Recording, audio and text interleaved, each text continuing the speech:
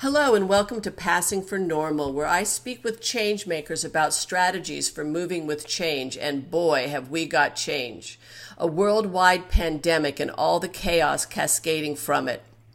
I'm your host, Sharon Weil, and in this time of coronavirus uncertainty, sheltering at home, and social isolation, I want to bring you a special series of helpful insights from experienced, body-focused practitioners in order to keep you healthy, protected, and calm beyond hand sanitizer and toilet paper. My guest today is Dr. Amber Gray, somatic psychotherapist, dance therapist, and authorized continuum teacher.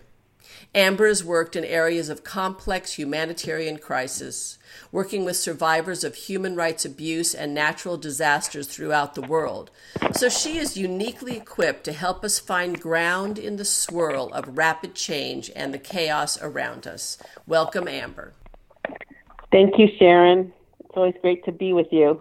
You know, you and I have spoken before on this podcast, and so I felt like it was a very good idea to bring you back to help our listeners move through some of the fears that may be triggered at this time of uncertainty and to help them find ways to settle within themselves.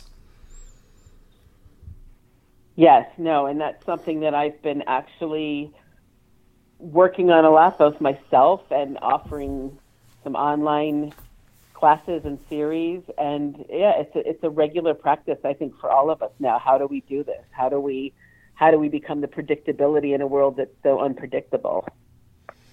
Right, and I did want to mention up front that you are currently teaching online classes called Ground in the Swirl that can be found on your website, ambergray.com, because what we're going to be talking about today, helping people find grounding within themselves, you elaborate in these webinars.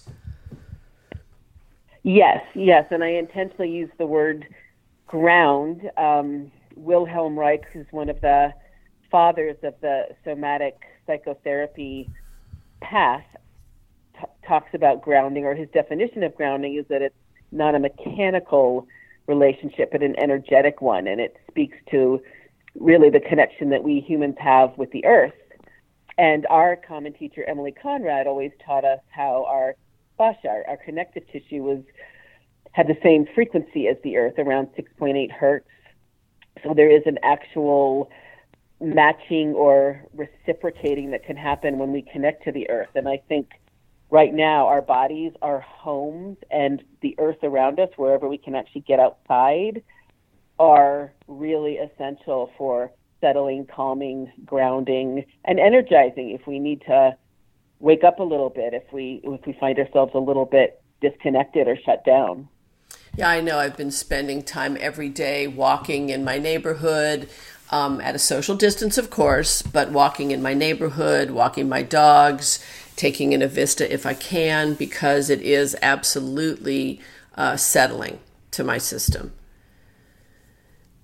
Yes, and one of the things that I've been talking about or teaching is that our system, a lot of times, we are a system, we're a body, we're an organism, we're a vessel that contains our magnificent spirit, and one of the primary systems that guides us is our nervous system. And literally, when we can do anything that is pleasant or pleasurable or grounding or settling, we're offering our nervous systems, which are really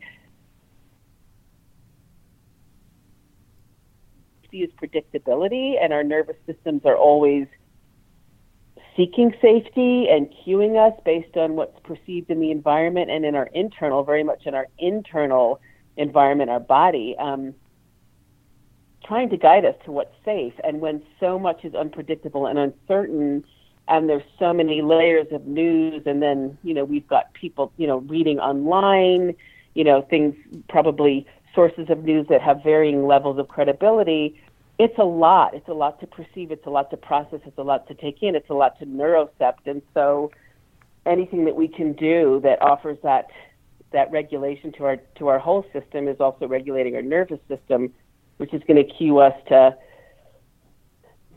feel, to regulate, to feel hopefully a little bit better, whatever better is, which might be calm, might be a little more awake, whatever direction better is in that moment for us.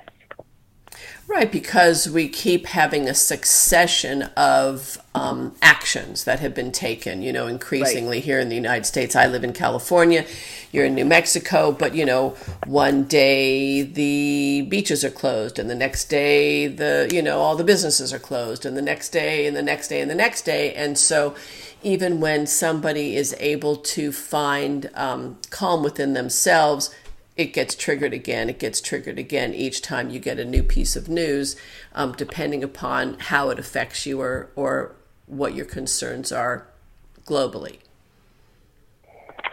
Yes, I mean, I'm just thinking today. I went to I had to go to the store early in the morning.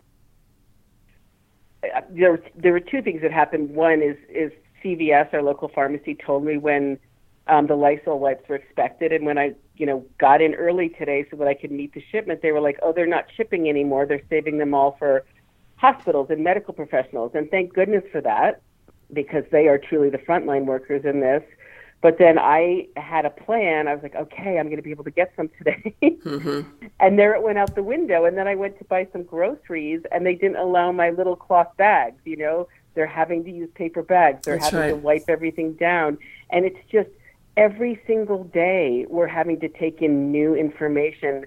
And it's not just information. It's not just like a bit of news that's a little bit stunning or a little bit surprising. It's affecting the way we live our lives. It's affecting what time we can do something that we maybe normally did at 4 p.m. or how we actually move through the grocery store or the pharmacy or the dog park or the sidewalks. It's affecting everything. And so we have to constantly reshape our bodies, our beings in relationship to an environment that is not currently offering any, well, I'm not going to say it's not offering any stability or constancy or predictability, because again, the earth does, the trees do, the birds do. In fact, many of us are noticing them more than ever. But the things that have really become the environment that many of us relate to and interact with, shifting it seems every hour. And that's really challenging. It's a very unique challenge, and one that I'm not sure. I've been in some very unpredictable environments like conflict zones and war zones.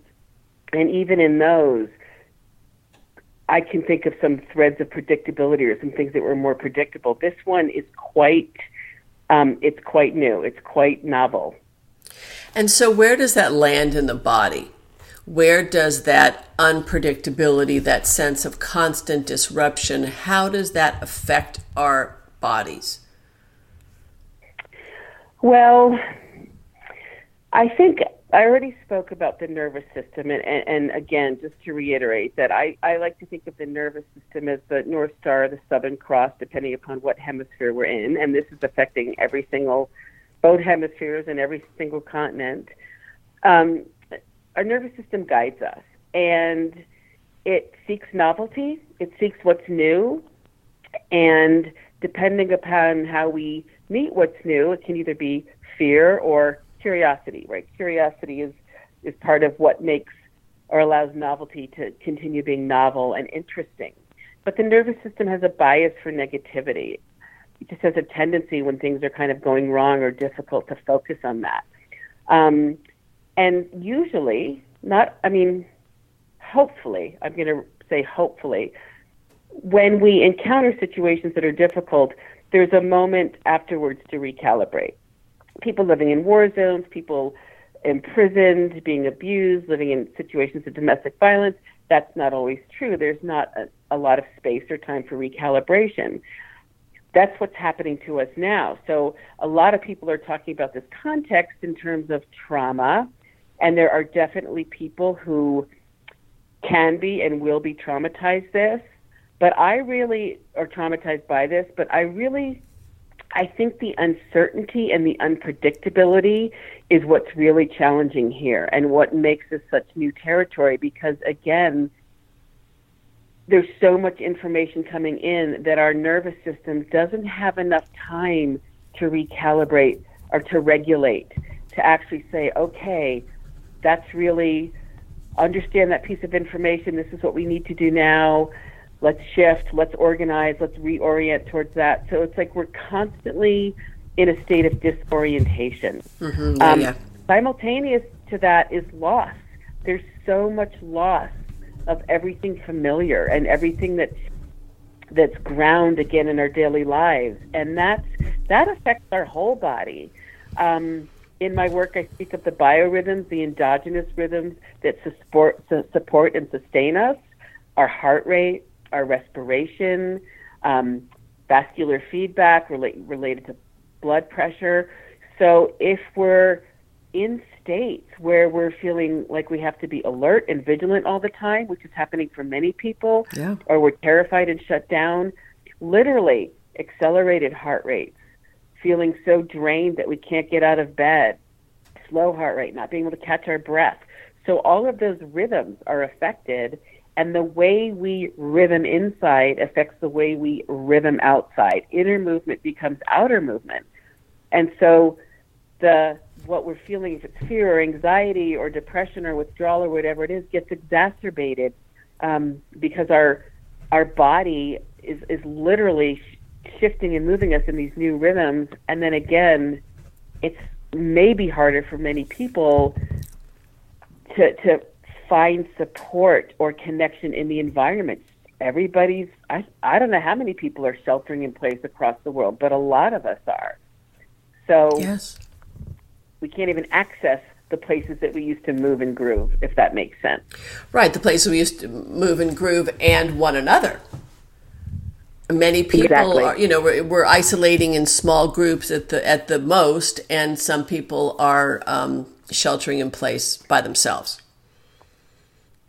Yes, and some people, a lot of the people who are sheltering alone are elders, people who, it's an act of protection. We're trying to protect elders, but a lot of people who are in nursing home or assisted living suddenly can't have visitors, and those visitors are part of their rhythm. And even when people are not well, or some of our elders who may have, conditions like dementia or some of the ways that age and memory change, it's so much harder to track. It's really, really distressing to them because it's really distressing to the body, because the body, another way that I think of our body is that it has its own beat. It has its own way of moving. And so whether we're talking about it as a nervous system or internal rhythms, things, even digestion, even eating, not being able to get the foods, not being able to get things that we perhaps usually buy, having to rely more on canned products, things like that. So nourishment, all of this is affected. And what happens in our body happens to our mind and our heart. So I always say that we can't shift emotional or psychological state. We can't shift how we feel if we don't shift physiological state. And that's the body. That's the rhythms of the body. It's the actual biology, the actual organs, the actual blood, everything. We have to be able to shift that in order to shift how we feel. Great. So how do we do that? What are your practices that you offer? So there's a couple. One, I'll just state that's a very basic one, is to ritualize at least one thing every day. And so for me, it's going out in the morning. We're very lucky to have a hot tub that we've had for many, many years. But it can be a chair on the porch. It can be a window that somebody loves to gaze out. Whatever it is, it could be a cup of coffee, a cup of tea, a certain stretch. Start every day with something that involves your body. Just about everything we do involves our body, but ritualize it. Bring some consistency and some predictability, and really feel it, sense it. When I get in the hot tub, I'm really paying attention to how the water feels. I'm really listening to the birds. That's my ritual. Warm water, watching the birds.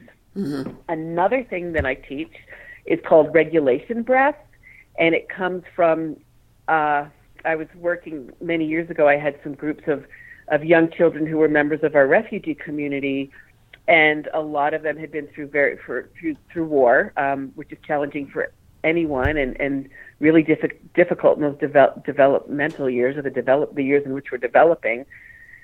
And this is something that I would use when kids were either getting too worked up, too amped up, or withdrawing. And so it's a very simple breath that tends to regulate our breathing and therefore our nervous system in the direction it needs to go.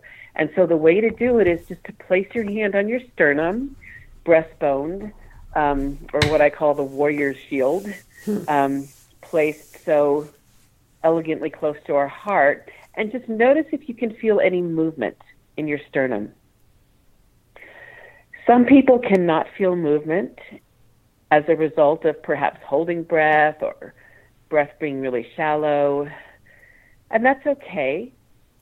We always acknowledge that our body is doing what it needs to do and being where it is in service of our survival and ultimately our thrival, but sometimes we are in a survival place.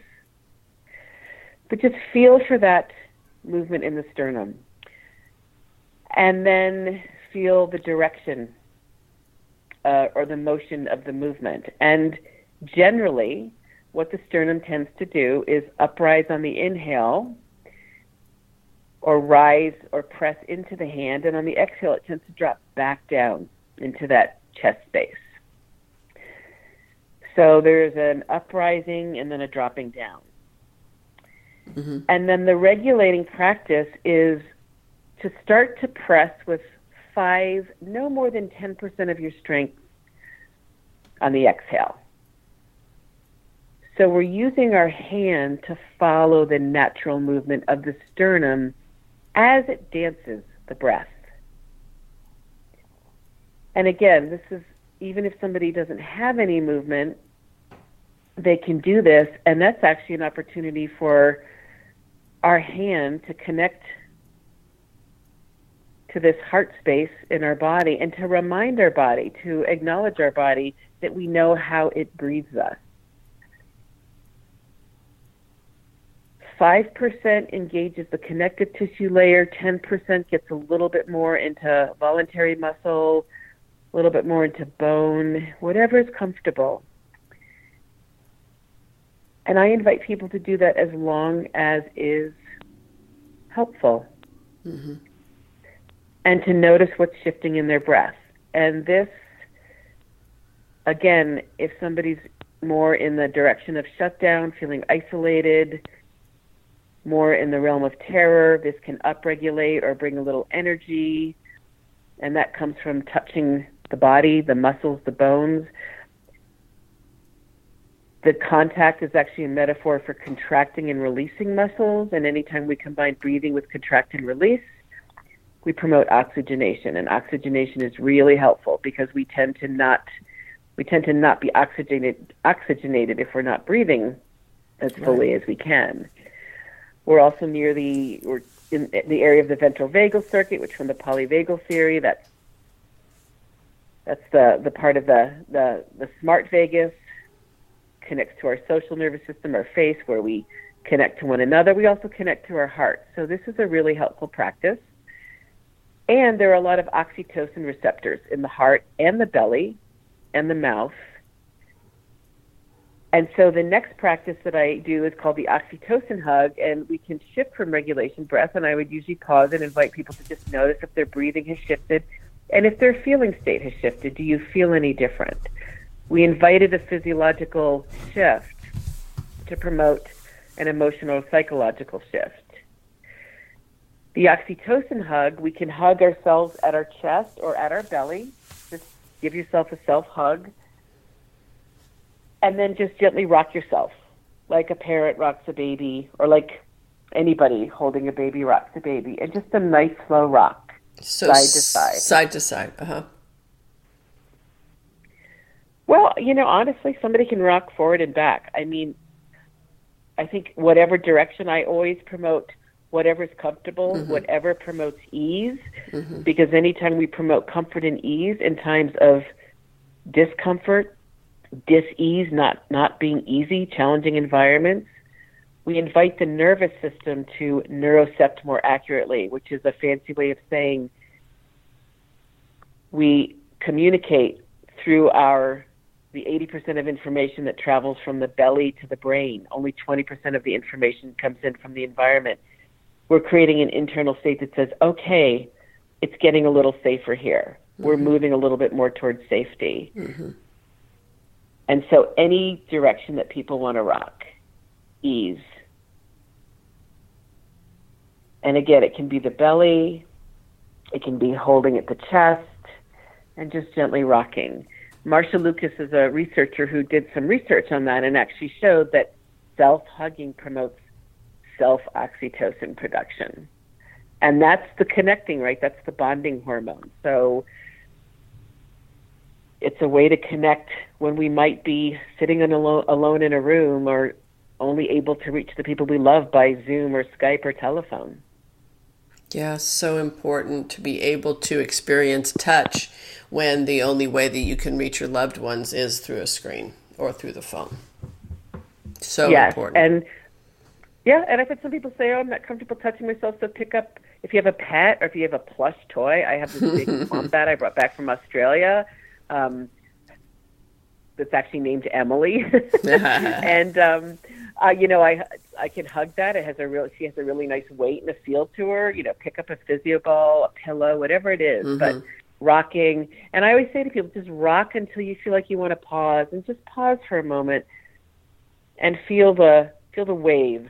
Maybe they're waves that are actually related to hormones, the oxytocin, or maybe it's just the kind of waves that we feel. The waves of warmth when we connect with someone or something that we love. But just feel the waves and do it as many times as you want. Mm-hmm. And they're nice practices to do together. Yes. Yes. And so then as I'm doing this, I do feel a more relaxed quality in my breath, a more relaxed quality within my body. And let's say I sustain that for a while, but then fear comes up again or constriction comes up again. Do I just return to these practices? Absolutely. Return to the practices, and I'm going to quickly stick one more in there because it's a grounding practice. Mm-hmm. I usually do the grounding. I call it grounding to earth. It used to be called polyvagal form grounding, but I usually do that first, and then I do regulation breath, and then I do oxytocin hug. They're part of what I call a stabilization sequence that I've developed over the years of working with survivors of trauma. So we can do these practices. We can do the grounding I'm about to share quickly. We can do something that we've ritualized or something that we love to do. It's actually good to have a menu of things. I suggest people write down 5 things. This is what calms me down. This is what gives me energy. This is what offers hope. Just to think of the things that matter right now.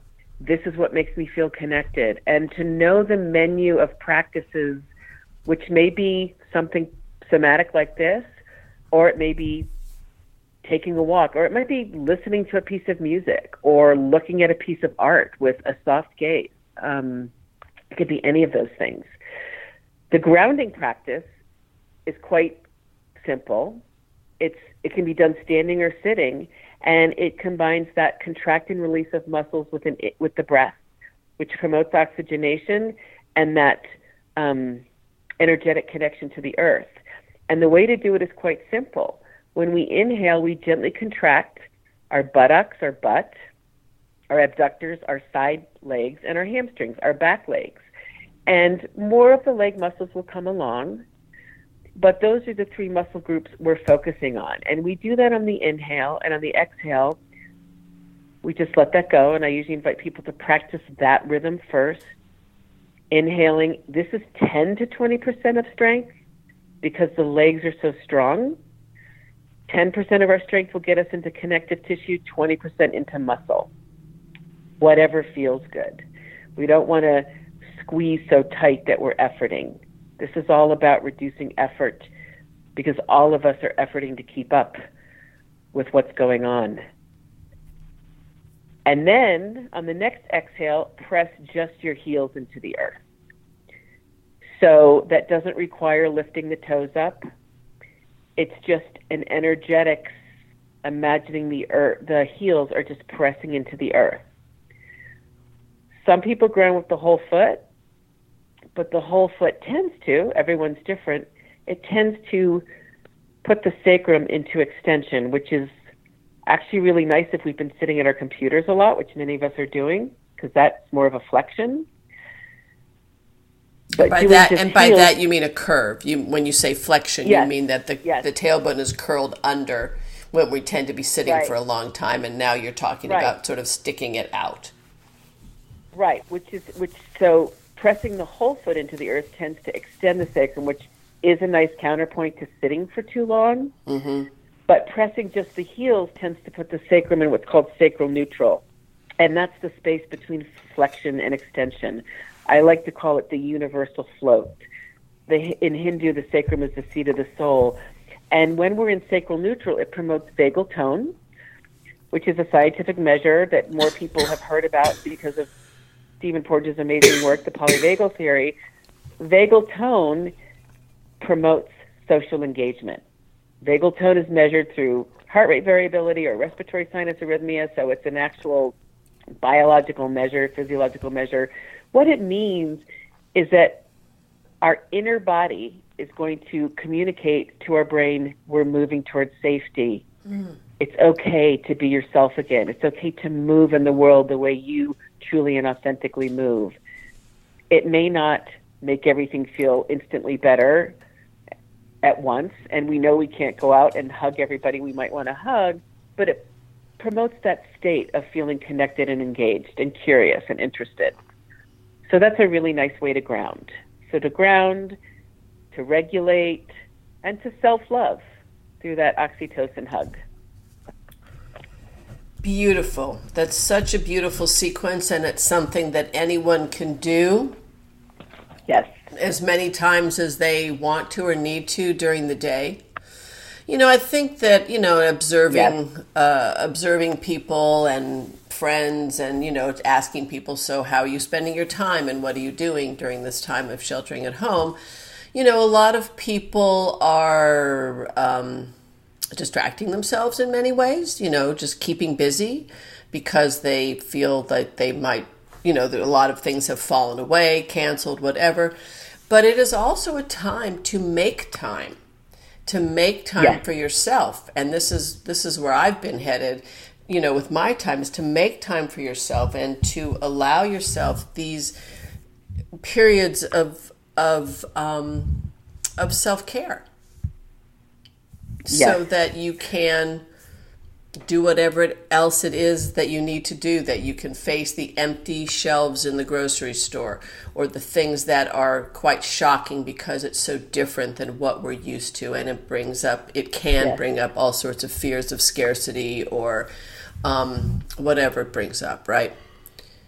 But to actually take the time each day, like you say, make a ritualized practice or just set time aside to do things that help you feel better. Absolutely. And I think, it's cliche to say there's always a silver lining. Lots of times that silver lining doesn't show up in the lifetime of a person who suffered many things. And yet in this situation in which we're truly all in it together, and that's something that I think of every day, I take a moment to appreciate that, both to acknowledge how much fear and suffering there is in the world, but also how connected we are, and that this is a moment where this virus, COVID-19, this and the way that it's spreading, which is what viruses love to do, it's kind of the great equalizer right now, and that's going to play out in the socio-geopolitical arena for some time, but it's showing us how much we're all alike when it comes to our vulnerability, and how much we need each other to reinforce and express our strength and our resilience. Resiliency is not something we build; it's innate. It lives in us. It's embodied. It's emergent. It shapeshifts in all the ways it needs to, and it's relational. So I connect into that reality all the time, and I take time to appreciate the slowing down. I've been able to connect with people that have been on my list for 1, 2, 3 years. I just connected with a dear, dear friend of mine, and she goes, I looked back, and we've been trying to have this phone conversation, the Skype, for 3 years. Oh, God. And we finally had it. Yeah. Because we both are at home. You're home, yeah. And, we're grounded at home. And I keep saying, I'm grounded. People keep saying, I'm like, no, I'm just grounded, Yeah. I was grounded as a teenager a few times. This is different. I'm grounded by the reality of the world, and I'm finding ground. Yeah. And that's a beautiful thing, to just recognize that while you're here, as long as you're home, to make the best of it and to really feel yourself and feel the ground beneath you. Yes. Yeah. Yes, and feel the ground within us. Mm-hmm. Earth and body are so similar. As our beloved Emily used to talk about, how we're 70 to 80% water, like the earth. Earth is mostly blue, but that's part of our earthiness and our groundedness, is the composition that we share with the earth's body, the earth mother. So I hear of a lot of people who say that they're noticing more things outside, of flowers that are blossoming in their garden, or again, the sound of the birds, or the sound of the birds. Yeah. This morning I was investigating tree buds, the buds on our pear tree, which I've seen before in passing, but I actually went over and looked at them. And I don't know that I've ever done that. Mm-hmm. So the nervous system seeks novelty, and when we meet it with curiosity and interest, even if it's just for a moment, we shift our physiological state. And I always say each physiological state shift, even if it's only a few seconds, it's like a thread. And those threads over time become a blanket or a tapestry that enfolds us and holds us, and might be, and that's our ability to shift into comfort or into ease or into calm. So beautifully put. So beautifully put. Amber, I thank you so much for this conversation and for your beautiful offerings. So helpful. And I want you to please tell people again how they can find you, how they could study more with you, avail themselves of these classes that you're teaching, where you really go into more detail of these practices and other ways to really help people move through their fear and this sense of being so disrupted. So can you tell people how they can find you, please? Absolutely. My website is www.ambergray.com, and it has my current classes on there. And it also, I put a little announcement letting people know that I'm available online for therapeutic sessions, therapy. I do a lot of consultation and supervision and just supporting people with their own practices. I have a Facebook page, Amber Gray Movement Therapies. I tweet, not very often because I forget to, but I think it's Amber Gray. I don't know, hashtag Amber or AEL Gray, Amber Gray, but it's on my website. So the website and the Facebook page, and I occasionally send out MailChimps.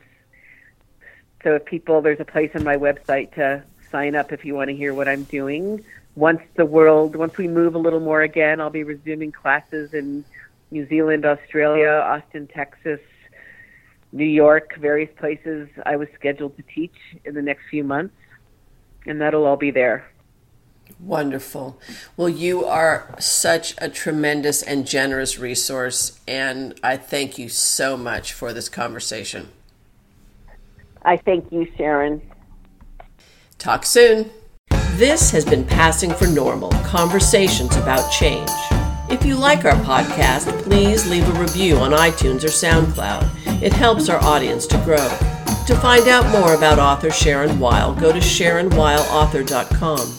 You can also find out more about the Changeability books and about all the guests featured in this podcast at that website. Large or small, go out today and make a brave change. Dare to bring new ideas forward. Our world needs you right now.